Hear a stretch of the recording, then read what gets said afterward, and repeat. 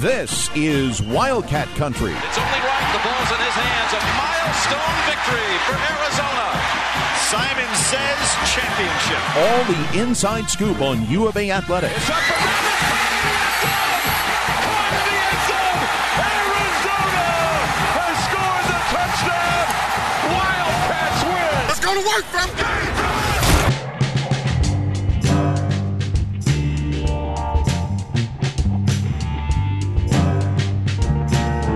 Welcome to another edition of Wildcat Country. Eric Cohen and Shane Dale. Yeah, that was a tough one. That one was a tough one. And we waited a few days to get this episode out, and we'll make it worthwhile for you as we have some great guests to recap everything with. Max Browne from the Pac-12 Network is going to break it down in the second segment. And my buddy from Sportsline, Allan Bell, who is from the Sportsline college football show that I'm on, as well as other shows that I do with him on YouTube. He'll be on picking games with us for a terrible slate of week 3 of the college football season. But Shane, we're going to start with a new segment before Buy or Sell, and that is a new feature, we'll call it. And it's called Shane's Standouts. So let's give us the good news, the players that you appreciated in week 2 against Mississippi State. Well, first of all, I'd like everyone to know this was all Eric's idea. This was not my way of getting, like a vanity thing. So, but I appreciate it, and then we're gonna have fun with it. As far as a standouts from the Mississippi State game, got to start with T-Mac. He was been every bit as good as advertised since he came to Arizona. 8 catches, 161 yards and a touchdown. Had that big catch that set up a touchdown right before the end of the first half. And if he had tiptoed a little bit better down the sideline late in the game, he might have had a second touchdown to put Arizona ahead late. But I think he bulked up a bit in the offseason, and I think that's been paying off for him. So he's been fantastic, by far Arizona's best receiver this season. On defense, Martell Irby set the tone early with 4 tackles on the first possession, including a forced fumble. And then also, hello, Justin Flo, tied with Jacob Manu for a team-high 12 tackles. Good to see him getting involved, even though he's still not listed as a starter, but I think that's going to change soon. And then the last guy I'll mention is Tyler Loop. College kickers get a bad rap, and deservedly so. It's its own hashtag, college kickers. But he came in with a few seconds left and very calmly drilled, and I mean drilled, a 36-yard kick that sent the game to overtime. Not easy in that situation and environment. And now Tyler Loop has made 32 of his 35 field goal attempts at Arizona.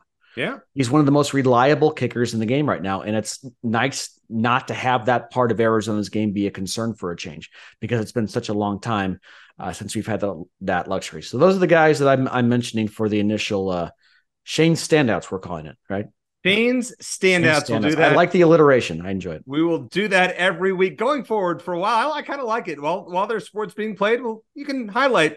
It doesn't matter the sport. You want to go football? You want to go other sports? Oh, I didn't know that. Well, then I'm going to really quickly mention Hope Heisey. Hope Heisey, the goaltender for Arizona soccer. She was the Pac-12 Player of the Week.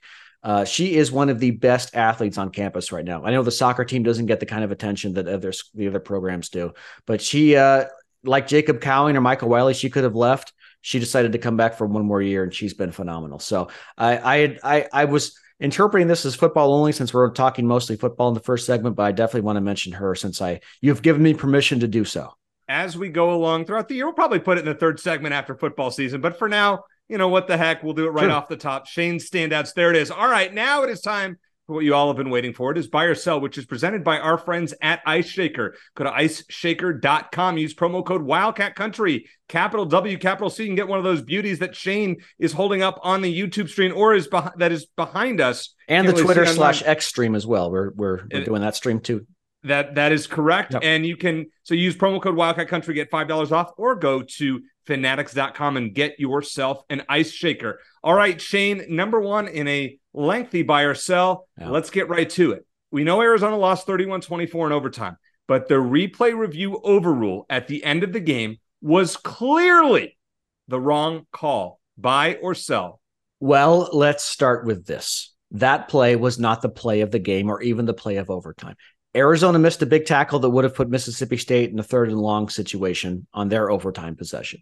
And then 2 plays before the play you're talking about, Jaden DeLaura missed a wide open Jacob Cowing, who had no one near him and maybe could have scored on the play. Correct. But as far as the play you're talking about, was DeLaura probably short of the first down? Yeah, he probably was. Was there enough to overturn the call? I think it was very close. My intuition as they were reviewing it was they probably will overturn it, just because I felt like there was probably just enough. And, even though it shouldn't matter, it does matter where you play. And I think that factored in. So put it this way.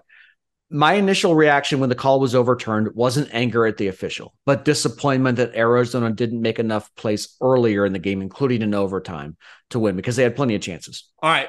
That's one of us. We're going to talk about the 5 turnovers. We're going to talk about all the missed opportunities and whatnot. But Shane, this is a case of, do I think DeLauro was short? Yes. What was the call on the field? The call on the field was first down. Yeah. There was not enough evidence based on the camera angles to overturn that call. As far as I'm concerned, that is a hometown overrule.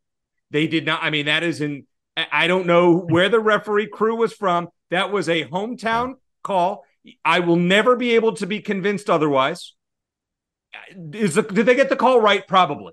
Well, but that's the thing, though. On the field, you and I both agree that it was probably short. So why can't the official come to the same conclusion? But Shane, here's the thing: if it was called short on the field, and they said, the review stands or the call stands, I understand it. I get it. They called it a first down. I did not see in the replay enough. I mean, there was not definitive evidence. He looked short to me, but definitive evidence. Maybe. That is if Arizona misses a bowl game by one game, that one's going to stink. Well, but here's the thing, though. I haven't spent the last few days stewing about that call, okay? And even if he had gotten the first down, Arizona still had a way to go. They had to score a touchdown. They had to get an extra point or go for 2 and then win in the next overtime. So that wasn't like it was a 2-point conversion to win the game, okay? If it was, I'd probably be thinking about things differently, but it would have extended the game. And Jayden de Laura had thrown 3 consecutive incomplete passes before that play. So that's why I probably haven't thought about it too much. And again, it was probably the right call. Would it have been made in Tucson? Maybe not. I will concede that, and that shouldn't play into the situation. We'll ask our buddy. I haven't lost sleep about it. We'll ask our buddy Allan Bell that as an SEC guy. Yeah. In the third segment, let's see what he thinks about that. All right, number 2, Shane. This one's. I mean, it's what we were all thinking. It's what we were tweeting. Jayden de Laura limits Arizona's ceiling by herself. All right, indulge me for a moment. One of my favorite movie scenes of all time is from the movie Rounders. Matt Damon's character is a law student. If you haven't seen it, Matt Damon's character he's a law student, but his real passion is playing poker, and he's very good at it. Okay. Yeah. One night he meets up at a restaurant with his professor, played by Martin Landau, who knows about his poker skills. And they sat down, and the professor told him about how his parents desperately wanted him to be a rabbi. He felt he had no choice but to become a judge because that's just who he was. And so basically he told Matt Damon's character, we can't change who we are. Basically telling him, hey, if you're a poker player, if you're a gambler, you need to go follow that path because that's who you are. Now, that's a very unnecessarily long way of saying that Jayden de Laura is who he is. He's a gambler, for better or worse, as we saw when he called his own number in that play before halftime. Imagine if that was terrible. Imagine if that hadn't worked. Okay, as mad as we were, it looked like he was short at first. Well, it's a good thing they allow the Bush push, because the Arizona's offensive line saved him. If that doesn't work, I mean, that was so boneheaded. No timeouts left. Yeah, no time. I mean, awful. Yeah. Now, Jayden de Laura is capable of avoiding turnovers. He only threw 9 interceptions his first year as a starter. Yeah, and he had 13 last year, which isn't awful. It's about 1 per game, better than he's doing this year. But he is a man who is going to take chances, who's going to probably try to do too much sometimes. And that's just who he is. And unfortunately, of all the problems that Arizona's had in its first 2 games, they haven't had a lot, but they've had some. I think that's the only one that can't be corrected because, yes, he's capable of making better decisions, and I expect him to going forward. I'm sure Jedd Fisch does as well. But he's not capable of changing who he is for better or worse. So I will say I will buy that it is still the biggest concern for me going forward. No, he limits. This is an easy buy. He limits Arizona's ceiling when he plays as reckless as he does. I mean, he can be a fun football player to watch. Watching him avoid sacks, fantastic. But I'll tell you what, Shane, he is so unnecessary. And at some point, I believe that Jed needs to give Noah Fifita a look. I mean, with 4 interceptions, I was shocked that Jed, and to Jed's credit, he didn't pull the trigger. No, I'd seen enough. Yeah. At some point, you can't. Arizona has a gauntlet of a schedule coming up, Shane. I think it's like 7 ranked teams in a row, something like that. If they, as it stands now, you can't have these turnovers against these good teams. If Arizona's trailing in the second half against UTEP, and Jayden de Laura is partially responsible for that, I could see Jed making the change, but even then, I still kind of doubt it. I think he's so committed to Jayden de Laura that it might take another couple games like that for him to consider naming a new starter. But yeah, everyone was thinking give Noah Fifita a shot in the first half. And de Laura played well most of the rest of the game. He still made some mistakes. So we know he's capable of playing very well. But it's been 4 games in a row now, Eric, going back to last year where he just has not looked very good. No, that's a concern. Since UCLA, Shane, he was terrible against Washington State. He was okay against ASU. He was decent against NAU. And he, had his great moments and his poor moments against Mississippi State. But I'll tell you what, I'm getting to let me put it this way, and maybe I will eat these words later on, and so be it. I am looking forward to see what Arizona does at the position, regardless of Jayden de Laura's eligibility next season. How about that? Oh, yeah, for sure. We've heard Matt Moreno tell us how good Damon Williams is. You've got Noah Fifita. You've got Braden Dorman. Yep. I am excited to see what that looks like. It will be, I think my patience with Jayden de Laura is running thin, and I'm sure I'm not the only one. Yeah. I'm sure I'm not the only one on that one. All right.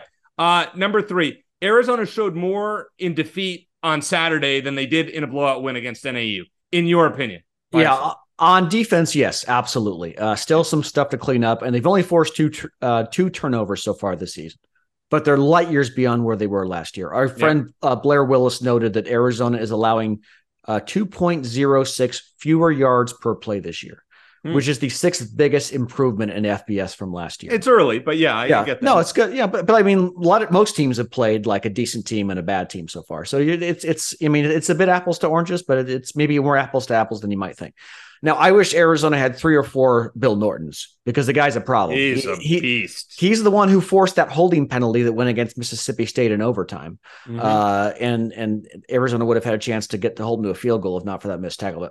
But again, Jacob Manu continues to look good. Martell Irby made some big tackles. Justin Flo had his coming out party. Hopefully we'll see him on the field a bit more going forward.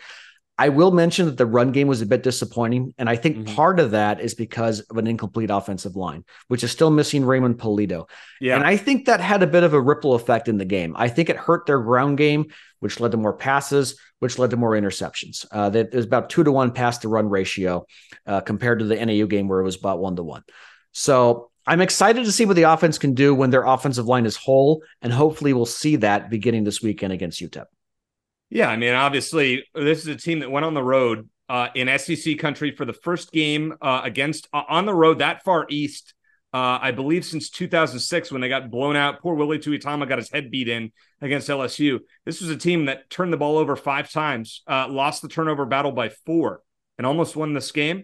Yeah, they showed me a lot. It's kind of the opposite of the ASU game last year because they won the turnover margin 5-1 last year, and still they needed all of them to win, and it was kind of the other way around. But which is a good sign that they progressed at least on defense. I thought Arizona's defense was great. They were starting on short fields part of the time. Right. I also thought Mississippi State's game plan was poor. They could have run the ball.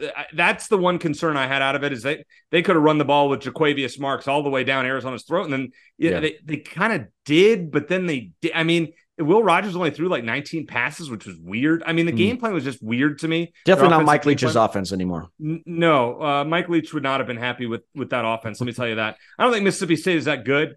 But I thought Arizona played pretty darn well, all things considered, despite the turnovers. And that one stings a little bit. That one's going to sting for a few weeks. I want to see Arizona bounce back against UTEP. Got to beat Stanford. That's your swing game of the year. You have to start 3-1 before the 7 currently ranked teams in a row, starting with Washington on the 30th. But that's a game that hurts to lose, but they still showed us something. All right. Number 4, Shane, anything short of a massive blowout against UTEP would be a harbinger of bad things to come for this team. I think it depends on how it would happen. I think we get too caught up in score margins sometimes. Obviously for gambling purposes, it's a big deal. Like that Oregon-Texas Tech game, which I know we're going to talk about. Yes, Arizona should win easily. And I think they probably will. UTEP is not a good team. They lost to Rich Rod's Jacksonville State team in week 0. They got blown out last weekend by a Northwestern team that's dealing with a lot of turmoil and is just hadn't won a game in a long time. UTEP's actually pretty good up front on both sides of the ball. They have a lot of experience there anyway, and they have a respectable run game, but their quarterbacks have combined for 5 interceptions, so there could actually be an opportunity to win the turnover battle or at least pull even. Even if Delora makes a couple of mistakes, UTEP might return the favor. But yes, I expect Arizona to win. I expect, and I think they will win handily, but I'm going to keep a closer eye on how they do it and how certain guys perform versus caring more about the final score and whether they cover the spread. Because I'm not going to bet on the game. Well, I mean, I probably will. I think the line at 17.5 is late. I just gave away my pick in the third segment. All right, you guys. I think we both did. Yeah, Arizona has to blow them out. And Arizona has to look the part. Northwestern beat Northwestern, a team that had not won since last year in Dublin. And then they hadn't won on this continent in almost 2 years. Yeah. They beat this team by 31 last week. Rich Rod's Jacksonville State team that was in FCS last year, Shane, they beat this team by 3 in week 0. You got to put it on them. There is no excuse this weekend. I light up the scoreboard. I want to see Jaden Delora out in the third quarter. I want to see Noah Fafita, and I want to keep chucking and ducking with those backup receivers. Well, hopefully if Delora's out by the third quarter, it's because they're up by a lot. Right. No, I know. Right. And hopefully no turnovers. I don't want to see turnovers. I don't care how good the lines are for them. No turnovers. Yeah. And the defense, you know what? This team should not score more than 17 against you. There's no excuse for giving up more than 17 against UTEP. They stink. I mean, they are a bad, bad football team. They are one of the 25 worst teams in the country in FBS. If not, and that may be ranking them too highly. They stink. They did beat Incarnate Word by 2 touchdowns. Whoop-de-doo. Whoop-de-doo. You know who went to Incarnate Word was Cam Ward, the Washington State quarterback. That's right. Yeah. Well, you put it on UTEP. 62-10. Then we'll be happy on this program next week previewing the Stanford game. All right, one last thing before we go to Max Browne in segment 2. I mean, we're going to go down this road again, but you have to. So Tommy Lloyd just can't help himself. He scheduled the Final Four team, Florida Atlanta. I know. In Las Vegas. Are you okay? Are you okay, Eric? Shane, listen to the schedule. It's not conference schedule. Yeah. At Duke on November 10th. Michigan State and Palm Springs on November 23rd, Thanksgiving. Wisconsin on December 9th at home. Purdue on December 16th in Indianapolis. 4 days later, Alabama in Phoenix. Game will probably be at. 3 days after that, a Final Four team, FAU in Las Vegas. I mean, Tommy's crazy, but this is going to be, listen, you know how I feel about this. I'm not going to harp on it this time. This is going to be so much fun from a fan's perspective and from a Wildcat Country show perspective to talk about these games. That week in December, when, I mean, who knows if Arizona will be playing football at that point, maybe in a lower level bowl game. Maybe. But you have probably three ranked teams, Purdue, essentially a road game, Alabama, essentially a home game, and I guess kind of a home game against FAU somewhat in Vegas. That is insane, Shane. What are you afraid of? Losing? 1-6, 1-5, whatever that is. That's what I'm afraid of. Well, say they go, 1-5. No, that's not ideal, but say they go 3-3, which I think is realistic with the roster they have. Yeah. Their net ranking is going to be pretty good coming out of that because they're playing some good teams. And it's going to prepare them for Pac-12 play, and it's going to prepare them for March. The only thing I wish is that they play these games later in the season. Like they switched the conference to the non-conference schedule. Because I love being able to have them run that gauntlet going into the tournament because it's going to prepare them some more. For powerhouses like Princeton. I jest. But no, I love it. I think even Lute Olson would blush at this schedule because he always created tough non-conference schedules for his teams. Sean Miller preferred not to do that very often. And I think he had some, but he kind of sprinkled a couple in per year. But no, I love it. I think that the more good teams you can play earlier in the season, the better. And if they get punched in the mouth a couple times, so be it. They'll learn from it and they'll move on. We think about the fall as football, but I mean, November and December are going to be wild. Yeah. I mean, from an Arizona Wildcats sports fans perspective, holy cow, it is going to be crazy. I mean, January and February are going to be tame compared to what we saw in November and December. Especially December. 4 games against, at this point, you go 3-3 in those games. Another time I'll probably eat my words and say, good job, Tommy. I'll take it. This is battle testing your team. That's for sure. Wow. It's exciting. And next year, I guess the Battle of Atlantis, they're going back to that again. Yeah. We talked about Do you remember, Eric, when Arizona made it into the tournament in Russ Pennell's year as a 12 seed, and everyone lost their minds thinking they didn't deserve to be in? The reason they got in, and it was RPI at the time, not net, is they actually had 6 RPI top 50 wins. The other teams that were considered it, where they were kind of in the mix, allegedly, had like 2 or 3 combined. Okay. So you play someone, and they beat a couple of them. They had a neutral site win against, I think it was Gonzaga. They had a win over Kansas, and they had beat UCLA a couple of times. So you play somebody and you get credit for it. If you lose, it's not going to hurt you. If you win, it boosts you big time. And again, I like the idea that this team is, especially with so many new faces, is going to be battle tested. It's going to help them going into conference play, where I think they probably would be at this point be the favorite to win the conference, and it's going to help them in going into March, health permitting. So I like it. Get ready. Hold on to your seats. This next 6 months going to be wild, to say the least. Coming up next, Max Browne from the Pac-12 Network going to break down everything and anything Arizona Wildcats football here on Wildcat Country.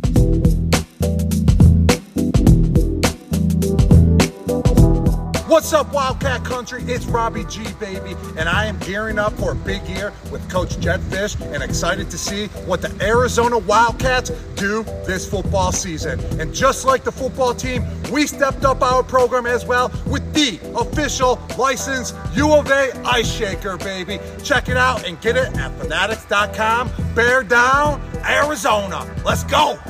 Shane, it's been a long time since we've had our buddy Max Browne on the show, so we're glad to have him back previewing Arizona UTEP and everything Pac-12. Max is a former quarterback at USC and Pitt, Pac-12 Network analyst. And this weekend, unfortunately, instead of being in Tucson, he's calling a game in the Rose Bowl with UCLA against a team that they probably should not have scheduled from FCS. I think it's North Carolina A&T, if I'm correct, Max. Is that right? North Carolina Central, who just beat North Carolina A&T. So they beat Jackson State to finish their season last year. So they're not messing around. Hey, I'll tell you what, you're getting the big games. Hey, listen, you're at the Rose Bowl. Who can argue with that? All right, first question for you. There are currently 8 Pac-12 teams that are ranked.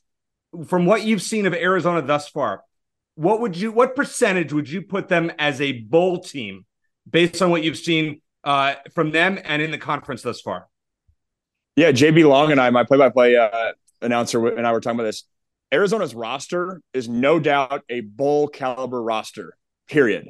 That being said, wins are going to be much more difficult to come by this year in the Pac-12. And I said this in the offseason. Even Arizona could go 5-7 again this year and be a better football team. And I'd go as far as saying a noticeably better football team, a significantly better football team. But I just think wins are going to be really hard to get by. And so I do think they will become a bowl team. I think the Mississippi State win, that's the type of win that you're like, man, I wish we could have got that, because we don't know exactly what's going to have in store for us in conference play. But I mean, Arizona is the type of team that's going to steal one from one of the big dogs. I feel fairly confident saying that, and then grind out the rest of the wins, I think, to get to that 6-win mark.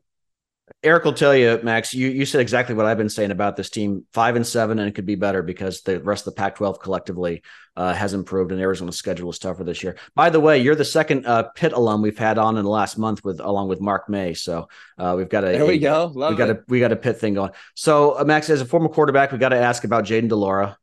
The talent's obviously there, thrown a lot of picks. Arizona fans are not thrilled with his performance the first 2 games. And really going back to last season, he struggled a bit.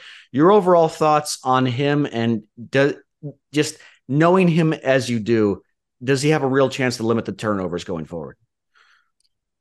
Yeah, I mean, I've been on record at least last season saying Jaden DeLaura was the most underrated quarterback in the country. And that's not even just because I'm on this podcast. I really think his game, when he's on, I mean, he's right up there.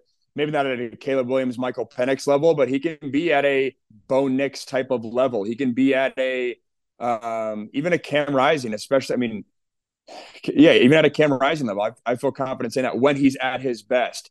Obviously, last week the turnovers were tough, and I did like what Jed was saying post game, and I think there's a lot of credibility in that. Some of those interceptions are bang bang interceptions, and you commend his ability to come back later in that game and come up with some big time throws. I would say most quarterbacks, if you throw 3 picks in the first quarter, you go into a cocoon. You shell up and you are going to have a bad game, and that's just the nature of the beast. For Jaden to battle back and give himself a shot, and the gutsy QB sneak, which I don't even know if Jed was on record. I don't even know if that was called or if that was Jaden's call. Yeah, and that was but Max, that's gutsy if it works, and it's stupid if it doesn't, right? Exactly. But it speaks to his wiring, and it speaks to the answer to your question of like, you almost just have to accept that. You have to accept that there's going to be games where Jaden might lose you Mississippi State, but there's going to be a game, just like in the Rose Bowl last year, where he goes and beats UCLA for you. And I think that's the challenge for Jed of trying to find that fine line of the turnovers. I would imagine Jed likes the fact that he's being aggressive, and it's very much, hey, on this play, it was tight here, take the check down here. That's what I see the most with Jaden Delora, especially with Michael Wiley coming out of the backfield. Check the ball down, even if it's 4 yards, move on to the next play and move forward there. Yeah, and all their receivers can catch the ball too. So the check down should be an option regardless of who's in the backfield. Let me ask you about the rest of the team. Collectively, on either side of the ball, what did you like from what you saw against Mississippi State? I like where Arizona's at. I feel like I feel their front seven a little bit more with Bill Norton there in the middle and Uyunglele having some big plays. It felt like in years past for at least the first 2 years with Jed as the head coach, felt like Arizona was just trying to hang on defensively and really just like, all right, who's going to be that body in the interior? Who's going to be the guy do we have someone that we can even just place in there? I know it wasn't perfect versus Mississippi State, but I feel like there's plays and there's signs that, hey, they have some beef in the middle. Hey, they have some plays in there. They have some players. I like the linebacker room for Arizona. I was expecting to like the linebacker room going into the season. So a good sign there. And then offensive line wise, again, not a surprise, but I think you feel confident with that group. I know Borjan, I believe, started at right tackle. So you're tapping into a little bit of that depth and how thin that group can be. But I think up front, I noticed it a little bit more than I did last season, which I think is promising moving forward this season. Max, somebody who travels around the Pac-12 and knows the conference better than most, I want to ask you about Arizona's running back and wide receiver room. I think personally that they are among the top 3 or 4 units, if you were to combine those in terms of depth and in terms of talent in the conference. Would you agree with that? 3 or 4, yeah, for sure. Definitely. I mean, they have a better running back than Washington at this point, but I guess maybe slightly worse receivers. I said in August that the Arizona starters do not take a back seat to anyone in the conference at receiver. I think I would amend that. I'm pretty impressed with what the boys in Seattle are doing. And I think USC has the depth that is right there with them. Maybe not their starters, like starters wise, McMillan and Cowan, that 1-2 punch is as good as, again, it's right there. I like the boys in Seattle, but I think the Wiley element is not insignificant. I don't think there's a ton of premier backs in this conference. And we were on with Brendan Carroll for our coaches call 2 weeks ago, and he says, hey, this guy's going to make an NFL roster. Like last year, we weren't exactly sure what we've seen this fall. This guy's going to make an NFL roster. And I don't think many people in the conference are thinking that way. But I'm sure defensive coordinators are watching saying, yeah, that dude's a stud. Let's talk about Colorado for a second, because in the preseason, I predicted them to go 5-7 and took a lot of heat from Arizona people telling me I was an idiot. I didn't know what I was talking about. I still think eventually they're a pretender. Are they a contender or a pretender in your book? Such a loaded question, right? Because I was in your camp. I was very much in the 5-7 camp to start the season. And I would say I feel extremely confident to flip that, and if not, make it a 9-win team and up there, which is like ludicrous if you would have said that 2 months ago. But when you go on their schedule, they can stay healthy, which is obviously the question for everyone. I think they have enough firepower to one, compete in every single game, but two, like win and be favored in a lot of these games. And so are they a contender to win the conference title? I do not think so. But are they going to have momentum heading into November where it could, or I guess they got to get through USC and Oregon, but I don't want my comment to be prefaced as like, oh, wow, Colorado's a pretender because they were so like the expectations were so low that I do have to tip my cap to everything Coach Prime's done because it's way better than I thought 2 months ago. But do you like the approach that he's taken with the roster overhaul? Or as a former player, are you saying this is ridiculous? I couldn't wait to get out of this place if I were there before. I mean, the reality is he's winning. And so I tip my cap to it. I mean, I really do. I think he had a job to go in there, and this is the new age of college football. So I don't really – I mean, my old head coach, Pat Narduzzi, was very much on record being like, I hate this and all that. I get where he's coming from. Pat's built a program on Pitt in terms of a certain type of dude, but that's not the hand that Colorado was dealt. And so I don't blame Coach Prime for doing it. And the reality is, I bet to a man in that locker room, those boys are fired up. Those boys are excited. Those boys are pumped that they're winning. They're excited to have a totally different trajectory of their program. And so I'm sure inside it's all good. It's all excitement. And to that, I commend it. And I think it's a slippery slope 5-10 years down the road in terms of what does this mean for college football at large, in terms of graduation rates, in terms of where guys' futures are at. Not naive to that. But from a college football lens, from a winning lens, if I was a head coach, Howard, tomorrow, I would take a hard, strong look at every single thing Coach Prime's doing. No doubt. And Eric, with your permission, I'm going to bring it back to Arizona now, since we're an Arizona Wildcats podcast.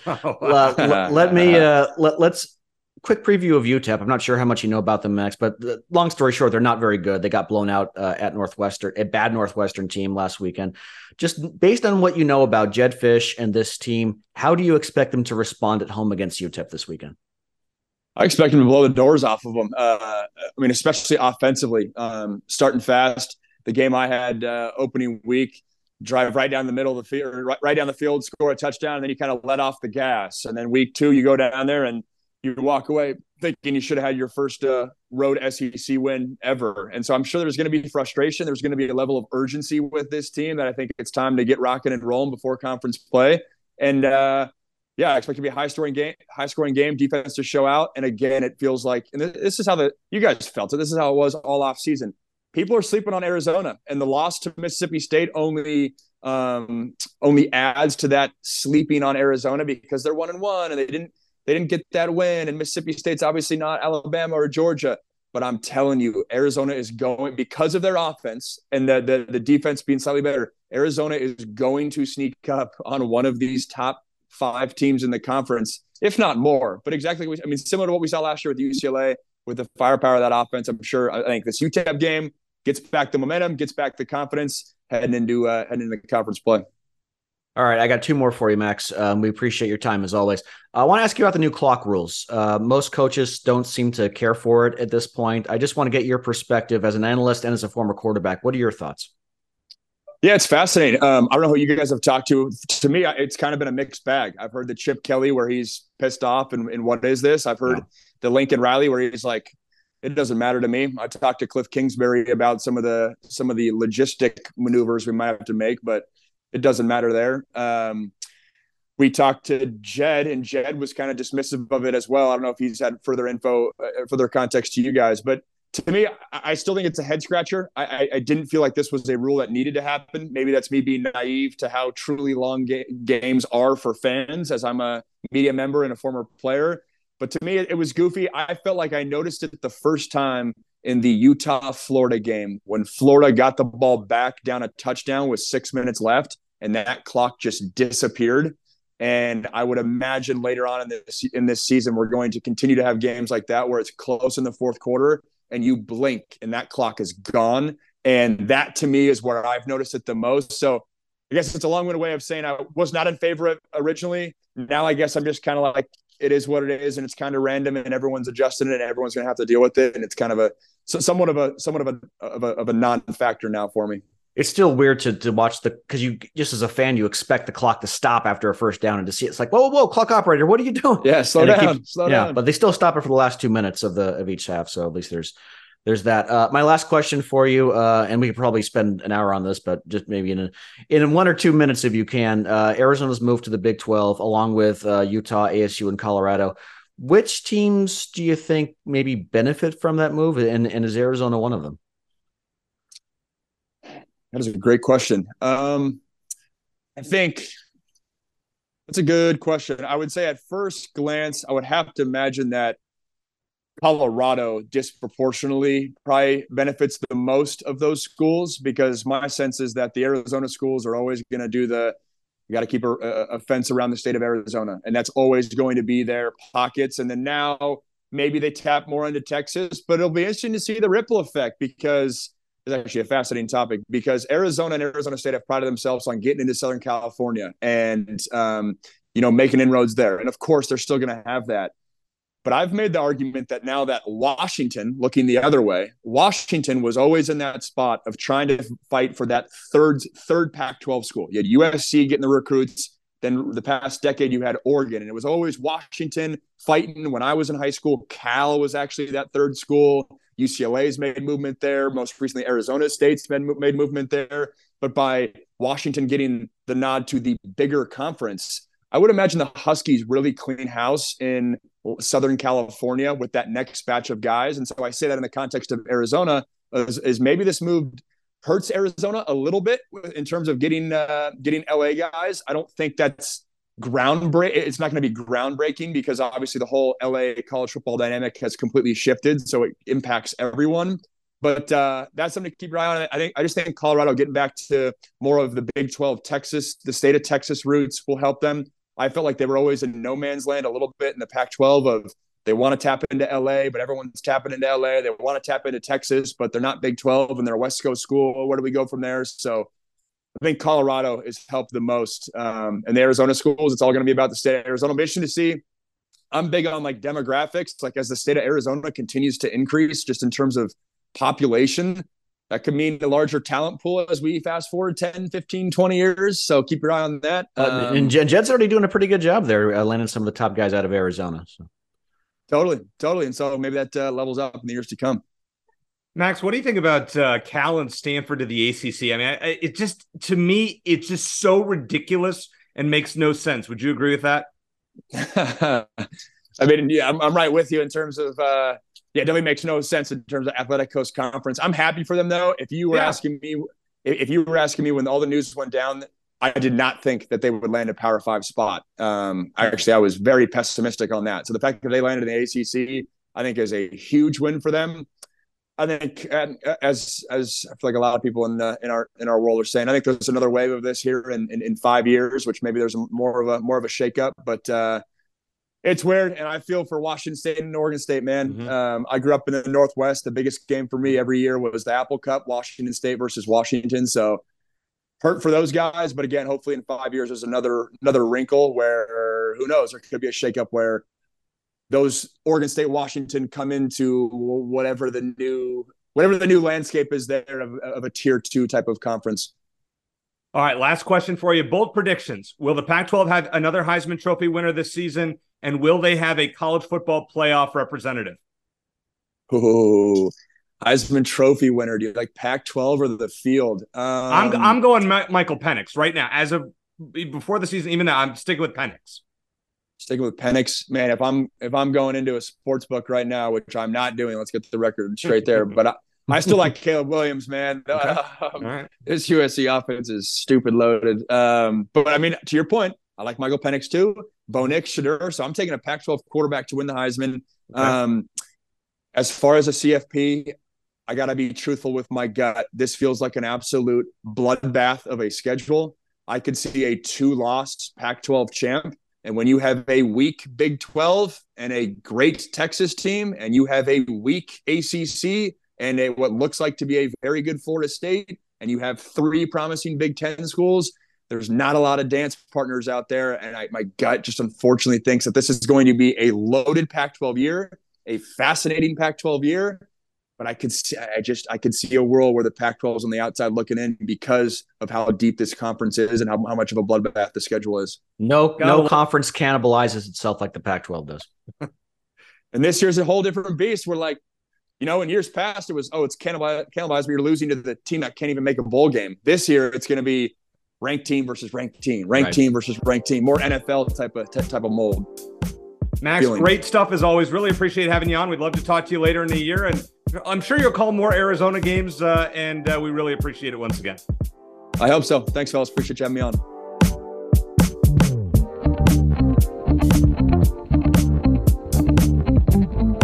Well, Shane, we finally add a new member to our Rolodex of guests on Wildcat Country, and he's one of my favorites. I am fortunate to have a chance to work with him on Early Edge and the Early Edge programming every week, or some weeks every day. Allan Bell, the producer of Early Edge. Among other things, you're a five-tool player, as Coach likes to say, and I am honored to be on as many shows with you, including the Wednesday college football show that Sportsline produces on YouTube. AB, welcome to Wildcat Country, your first ever appearance. Got to ask you, you're an SEC guy, you live in Nashville. You saw what happened with the end of Arizona, Mississippi State. Was that a bad decision to reverse the call on the field and end the game? All right, so first off, I appreciate you guys having me, man. All right. Second, look, I went and got tacos, and I'm with Tacos, EC, and Shane. You can't beat that at all. That was a shameless plug just for tacos in general. No real brand whatsoever. And yeah, dude, it was horrible. Look, should have won that game. All right, honestly, should have won that game. Like, and I say that as no, like I didn't agree at all. Right, like, dude, I was frustrated for you. I was frustrated for all Arizona fans because I mean, you go through, deal with that, go on the road, right, outplay. It just. It's tough. It's tough. And I didn't hear you guys' thoughts on it. Like, not to, send you in, a 30-minute diatribe, but yeah. Well, and my thoughts really summed up are there are so many other plays that impacted the game, including, those 5 pesky turnovers that, if Arizona had avoided a couple of those, they probably would have won in regulation. So, but Shane, it's the last play of the game, as we discussed earlier. It's the last play of the game. You call it one way on the field. Now, I know what the replay looked like. But was there a definitive angle? Yeah, agreed. That's the issue that I have. If that was in Arizona Stadium, do you think that call's overturned? That's a fair question. That's a fair question. Maybe if that call is in Tucson, it's not overturned, is it? No, dude, they've got to get out of the parking lot and get home. Like, they're not going to allow that to happen. Yeah. No, that's bad. All right, well, we brought on AB to pick some games. Shane, you're off to a little tricky start, just like last year. You know what? I'm going to start flipping a coin after this week of it. Or either that, or I'm going to have my 4-year-old come on and pick for me because I don't cover this like you guys do. But I'm trying. My goal is to at least be one game over 500 by the time we're done, and I am not off to a good start. All right, so I was 6-4-1 last week. You were 4-6-1, and Barrett Baker was 7-3-1. Yeah, he did kill it. Now, AB, in week 1, we had Coach. Coach, not so good, 4-6 against the spread. We have 9 games to pick. So we'll start with this one. A team that we just discussed, Mississippi State, is hosting LSU, who is a 10-point favorite. Who you got? I'll go with LSU. Give me the 10 points. Like, I'll eat those for sure, right? And, yeah, I mean, LSU didn't start off the way that they wanted to in regards to that loss to Florida State. But you know what? I mean, Florida State's a really good football team. And I'm not taking anything away from Mississippi State at all. But, man, Brian Kelly knows what he's doing. Love him, hate him, however anybody feels about him. He's a good football coach. And, we saw what LSU did the week after Florida State. Granted, it was against Grambling, so we don't take too terribly much away. But the fact that they scored 72 points, I mean, that's significant against anybody, right? Yeah, I'm going to roll with LSU here. I think that loss to Florida State kind of woke them up a bit. So, yeah, even though it's a lot of points, I'll still take it. Shane? Well, my rocky start to the season has actually motivated me to do some research, and as such, I've learned that LSU was 0-3 against the spread as favorites in conference play last season. Now, that was last year, but still maybe relevant. A lot of the same guys. Jaden Daniels is still there. I think it's going to be a lower scoring game. I think Arizona exposed some problems for Mississippi State, and I know LSU has some problems of its own. But I think that loss to Florida State was more about the Noles being college football playoff contenders. So. Even with that said, I'm going to take Mississippi State to cover just because double-digit underdog at home. Those cowbells. You got to fear the cowbells, Eric. Yeah, well, Arizona didn't fear the cowbells too much last week, Shane. I was really unimpressed with the Bulldogs. They look to me like a very average team. I think LSU romps. I was going to take Mississippi State at first. I heard AB's rationale. I was kind of on the fence, and I thought about it. I'm like, you know what? LSU wins this by at least 2 touchdowns. Just not impressed with Mississippi State. And if Arizona's not intimidated by cowbells, LSU won't be either. All right. So real quick, sorry, I did not mean to interrupt you. I'm doing that to you like I do to Coach here. Also remember, after that loss, LSU, not that it's the biggest motivating factor ever, but it's something. They need to win style points every single week. So points matter. Like, they'll keep going 100% for sure. Shane, you want to change your pick based on that logic? I actually originally had LSU, and I'll probably end up regretting it. But no, I made it. I'll stick with it, and I'll go down with the ship. By the time this podcast comes out, you can find the Sportsline College Football Show on YouTube. And the first CBS SEC game of the year is South Carolina at Georgia, and Georgia's favored by 27.5. Now, I know I'm going to disagree with AB on this one. So, Shane, I'm going to start with you. Who you got? Well, it's simple for me. I picked South Carolina to beat North Carolina, and they made me look very, very stupid for that pick. Georgia has won every home game dating back to 2021 by at least 2 touchdowns, including a 27-point win over South Carolina 2 years ago. I think the margin's even bigger this time, so I'm going to take Georgia. AB. Yeah, so you know what? Hey, Shane, I'll tell you this, man. As a Tennessee guy here in the SEC East, having to play Georgia every year, it feels like since 2011, dude. They're good, right?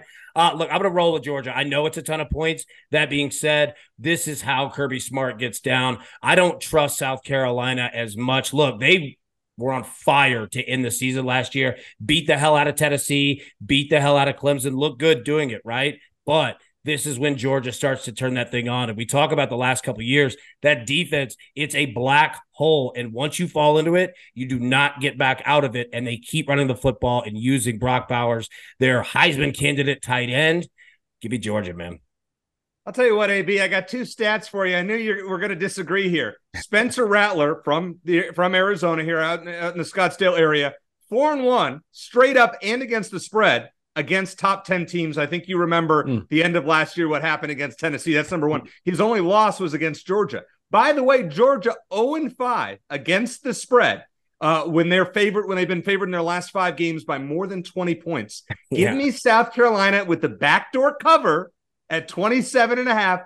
I get 20, 21, 24-point game, worst case. I like South Carolina, so double not so fast. It's not a bad it's not a bad strategy. Like it's so many ridiculous points. Like I agree. Like I'd even go with Georgia. I mean, obviously, but it's so many points, man. Like that strategy as a whole is probably pretty smart. So I'm with you on there. One of the teams that Arizona gets to host late in October is Oregon State, who is on a roll and just demolishing teams right now. They are at home this weekend against San Diego State, giving away 24. After what San Diego State did against UCLA last week, that was such a debacle. I'm rolling with the 24, and I will take OSU minus the points. How about you, AB? Yep, 100%, man. I'm rolling with you on that one. Look, Beavers could score, man, and they could score often, and they'll keep doing it. I don't trust San Diego State at all. I tried to roll with them in week 0, week 1. I can't, just no good. I'm out. I'm out on all of it. Yeah, I'll roll Oregon State here because you're right. Dude, this team could score quickly. Yeah, I'll take them. Shane? Yeah, almost every handicapper I looked up, including you guys now, is taking Oregon State, which kind of makes me want to go the other direction. It's kind of scary. But that's probably because San Diego State can't score. Plus, Oregon State has covered the spread, I guess, 9 games in a row now. 9 games in a row they've covered the spread. So I'll take the Beavers at home. Yeah, I'm with you guys. Washington is a 16-point favorite at Michigan State. The Huskies look unstoppable. Michael Penix, 2 400-plus yard games, 8 touchdowns thrown thus far. Shane, can Michigan State cover this almost, 3-score spread? Insane. Yeah, I know Michigan State's going through it right now, and I really do like Washington this year, like we talked about. But this line just seems a bit high for a game in East Lansing. And I think a lot of times teams will – yeah, I think back to when Mike Stoops was fired by Arizona in 2011 and Arizona ran up the score against UCLA the next game. Sometimes teams rally in these situations in front of their home crowds. I don't think Michigan State is going to win the game, but I think they're going to find a way to cover, even though I really do like the Huskies this year. Only lost by 11 last year, AB. What do you think? I'm going the opposite way, man. I'm going to Washington, 1, because they're playing excellent football. But number 2, we look at what Michigan State is going through. And yes, there are times that when a coach is gone, whether it's fired or whatever, that locker rooms can, kind of rally around it. This is not that, right? Like they all love Mel Tucker. This is not good. I think this locker room is going to be dead. I think this football team is going to be dead. They're not even thinking about the game. They're thinking about, 1, their head coach who they loved. Number 2, how they transfer out and get into the portal and go somewhere else after this year. Mm-hmm. Dude, no, this is a bad combo. I'm all over Washington. Yeah, I am too. And I'll tell you what, we're going to see a lot of points in this game. Just giving away one of my picks on the Sportsline College Football Show. A lot of points. is anybody holding down Washington's offense? Not right now, and especially not Michigan State. Hey, and Michigan State scored 76 points in 2 weeks. Take the over, but I also like Washington big. All right, speaking of teams that are going to win big, Oregon's minus 37 against Hawaii. I mean, guys, I don't have a lot to add here. Oregon dropped 81 in game one. The luckiest cover I've seen in a long time. Shane, I was about to bury you in the picks and last you week. know, and you know what? Oregon shouldn't have scored that touchdown. No, he should have fallen down. He should have taken a knee, and then because Texas Tech had a chance to tie there at the end. He knew the line. He knew the spread. He knew that I was on the plus 7.5. He knew that clearly. Yeah, I went 3-4 and 7 and 3-8 last week, and it would have been worse if that hadn't happened. So I like Oregon laying 37 points here. What do you got, Shane? Yeah, simple for me. Stanford is awful, and they put up 37 at Hawaii. Okay, the Todd Graham debacle sort of left that program in shambles.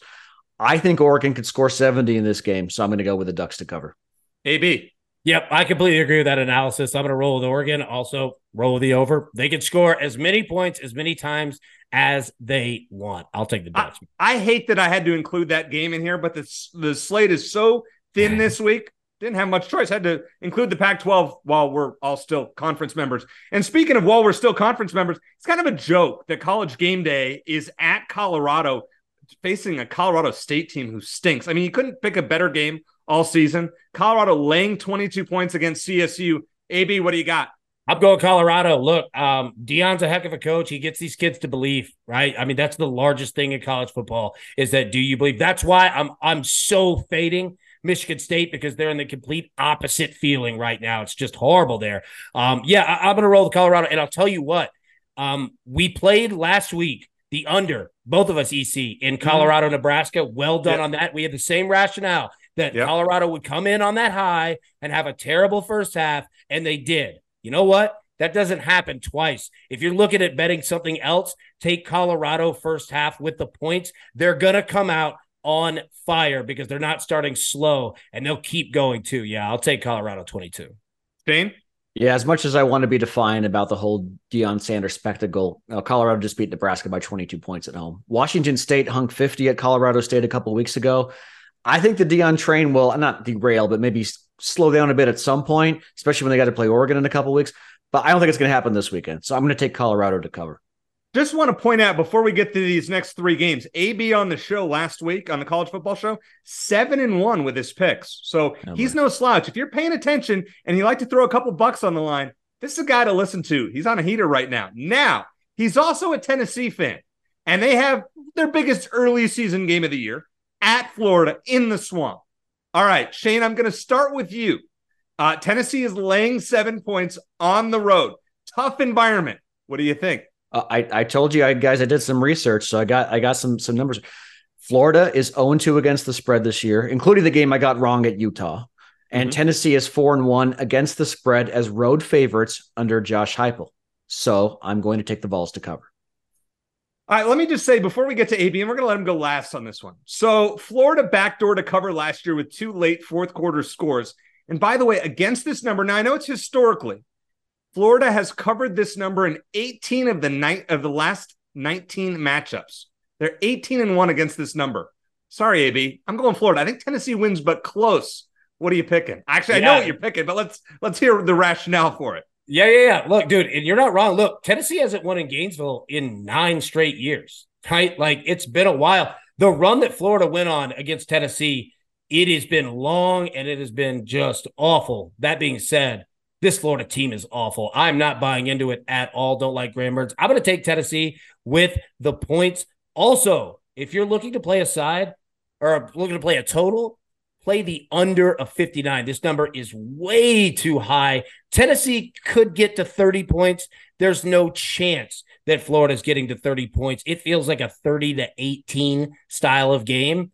Take the under. Like, if you don't want to mess with a spread, 59 is a ridiculous number. There's going to be a lot of running the football, and this is not Anthony Richardson versus Hendon Hooker of last year. These are 2 completely different quarterbacks. Take the under. A lot of running in.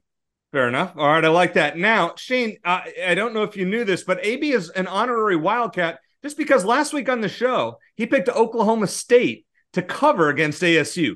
That's why it was a no-brainer to invite him on this week's episode. He knows what's up. So now Fresno State travels to the desert to take on ASU, the ASU team who looked like crap, and I believe lost one of their starting offensive linemen for the season. AB, I'll start with you. Fresno State laying 3 at ASU. What do you think? Oh, give me Fresno State all day long, man. And not just because I'm on this show. I said it last week on our show. I'm not buying into Arizona State at all. I understand week 1 looked good. Everybody was proud of themselves. Yeah, congratulations. I'm not buying into any of it. I think Fresno State, this number, we're getting it at 3. I would have taken this number a few points higher. Give me Fresno State all day long. Shane? Yeah, I don't know if you saw any of the game, the Oklahoma State game last weekend. I watched the end of it. The last possession that ASU had. Jaden Rashad didn't have any time to throw. Like, he would step back, like take a 3-step drop, and like you have 3 or 4 guys right on top of him. He didn't look good against Oklahoma State. Fresno State's only recorded 1 sack this season, and ASU was 0-2 against the spread. But I'm going to be a mule because I picked ASU last week, and I was feeling pretty good about that pick at halftime. I'm going to take him again, just like I did last week. And even though my better judgment, you guys are on a roll, and I'm going against the two pro cappers, including the people's capper. But I'm going to take ASU. And look, hey, if I'm wrong, then I'm happy, right? That's kind of the perspective I have. Hey, that's a good strategy. And dude, you're not lying about the first half last week either, right? Like, I mean, Oklahoma State was down quick, right? So yeah, we'll see what that start looks like. Shane, I'm so disappointed in you. But no, please, no comments on our YouTube pages. Oh, it's fine. Or on X, Twitter, whatever it's called. It's fine. Be nice. Unlike the people when I picked Colorado to win 5 games. How's that looking, by the way, right now after they go 3-0 this weekend? Even though I can't wait for Colorado to get boat raced by Oregon and USC in the next 2 weeks. But that's beside the point. All right, finally, it is the game we've all been waiting for, I guess, something like that. It's UTEP at Arizona. UTEP is terrible, as we talked about earlier. How did game day not come to Tucson for this game? Oh, I mean, right? Horrible. This one would have filled up campus for, or at least the big noon kickoff. Come on, horrendous. Like, this is an opponent. It's embarrassing. Shane, that what I didn't realize is that these two teams played in 2017, and Arizona dropped like 63 on them in the Sun Bowl. The game was so unmemorable. Brandon Dawkins was playing quarterback for Arizona. This was even pre-Khalil Tate. Yeah. That's how unmemorable UTEP games are. All right, AB, can I get a score prediction? Arizona's laying 17.5 points. Give me a score as to what you think the Wildcats are going to do this weekend. Yep. All right. So we're taking Arizona with the points. All right. First off. Number 2, Arizona wins 52-20. I think this is going to be a massive blowout. I think Arizona can score as many times as they want to. And you know what? They will. They will take advantage of that buffet right in front of them of points in the end zone. Give me 52-20. I think it's a massive blowout here. All right, Shane, how about you? What do you think? So the Wildcats are 2-0 against the spread this year. And you and Barrett accurately did predict they would cover against Mississippi State. I think they'll cover here too, partly because UTEP likes to turn the ball over as much as Arizona does. That right there. Yep. And while UTEP actually does have a pretty good and experienced defensive front, I think Arizona is going to have a bit more success running the ball than they did against Mississippi State. More balanced offense means fewer chances for Jaden Delore to throw the ball to the other team. I'll go Arizona 38, UTEP 17. All right, that sounds like a good pick. Well, we're fairly close, Shane. I just don't see this game as being close. It's an 8:00 game, and I know I got crap for this the other week, but I really would not want to stay the entire game. I'd rather it be a blowout and I can get back on the road. Guys, it's 8:00. I won't be home till 1 a.m. if I have to stay all the way till the end. I don't want this to be close. It's fine if it's a Pac-12 team, but not UTEP. can't even tell you what conference they're in. They in what, the Sun Belt Conference? Listen, I don't even know. They stink. They lost 38-0 or 38-7 to Northwestern last week. They were up 7-0, gave up 38 unanswered to a team that had not won in North America in almost 2 years. Not a good sign. Arizona 44, UTEP 17, because UTEP scores late in the fourth quarter to make it a little bit closer. Going to be ugly, and we're going to enjoy it before Pac-12 play starts. AB, thank you so much for joining Shane and I. It's been an absolute pleasure. Would love to have you on later in the season with a better slate of games to pick. Hey, fellas, I'm just thankful that you guys had me on. Had a ton of fun. Go Wildcats. Let's get it. Bear down. And want to thank our other guest, Max Browne, for joining us. You can hear him, as always, on the Pac-12 Network. So, for Allan Bell, for Shane Dale, I'm Eric Cohen. Thanks for listening. And as always, bear down.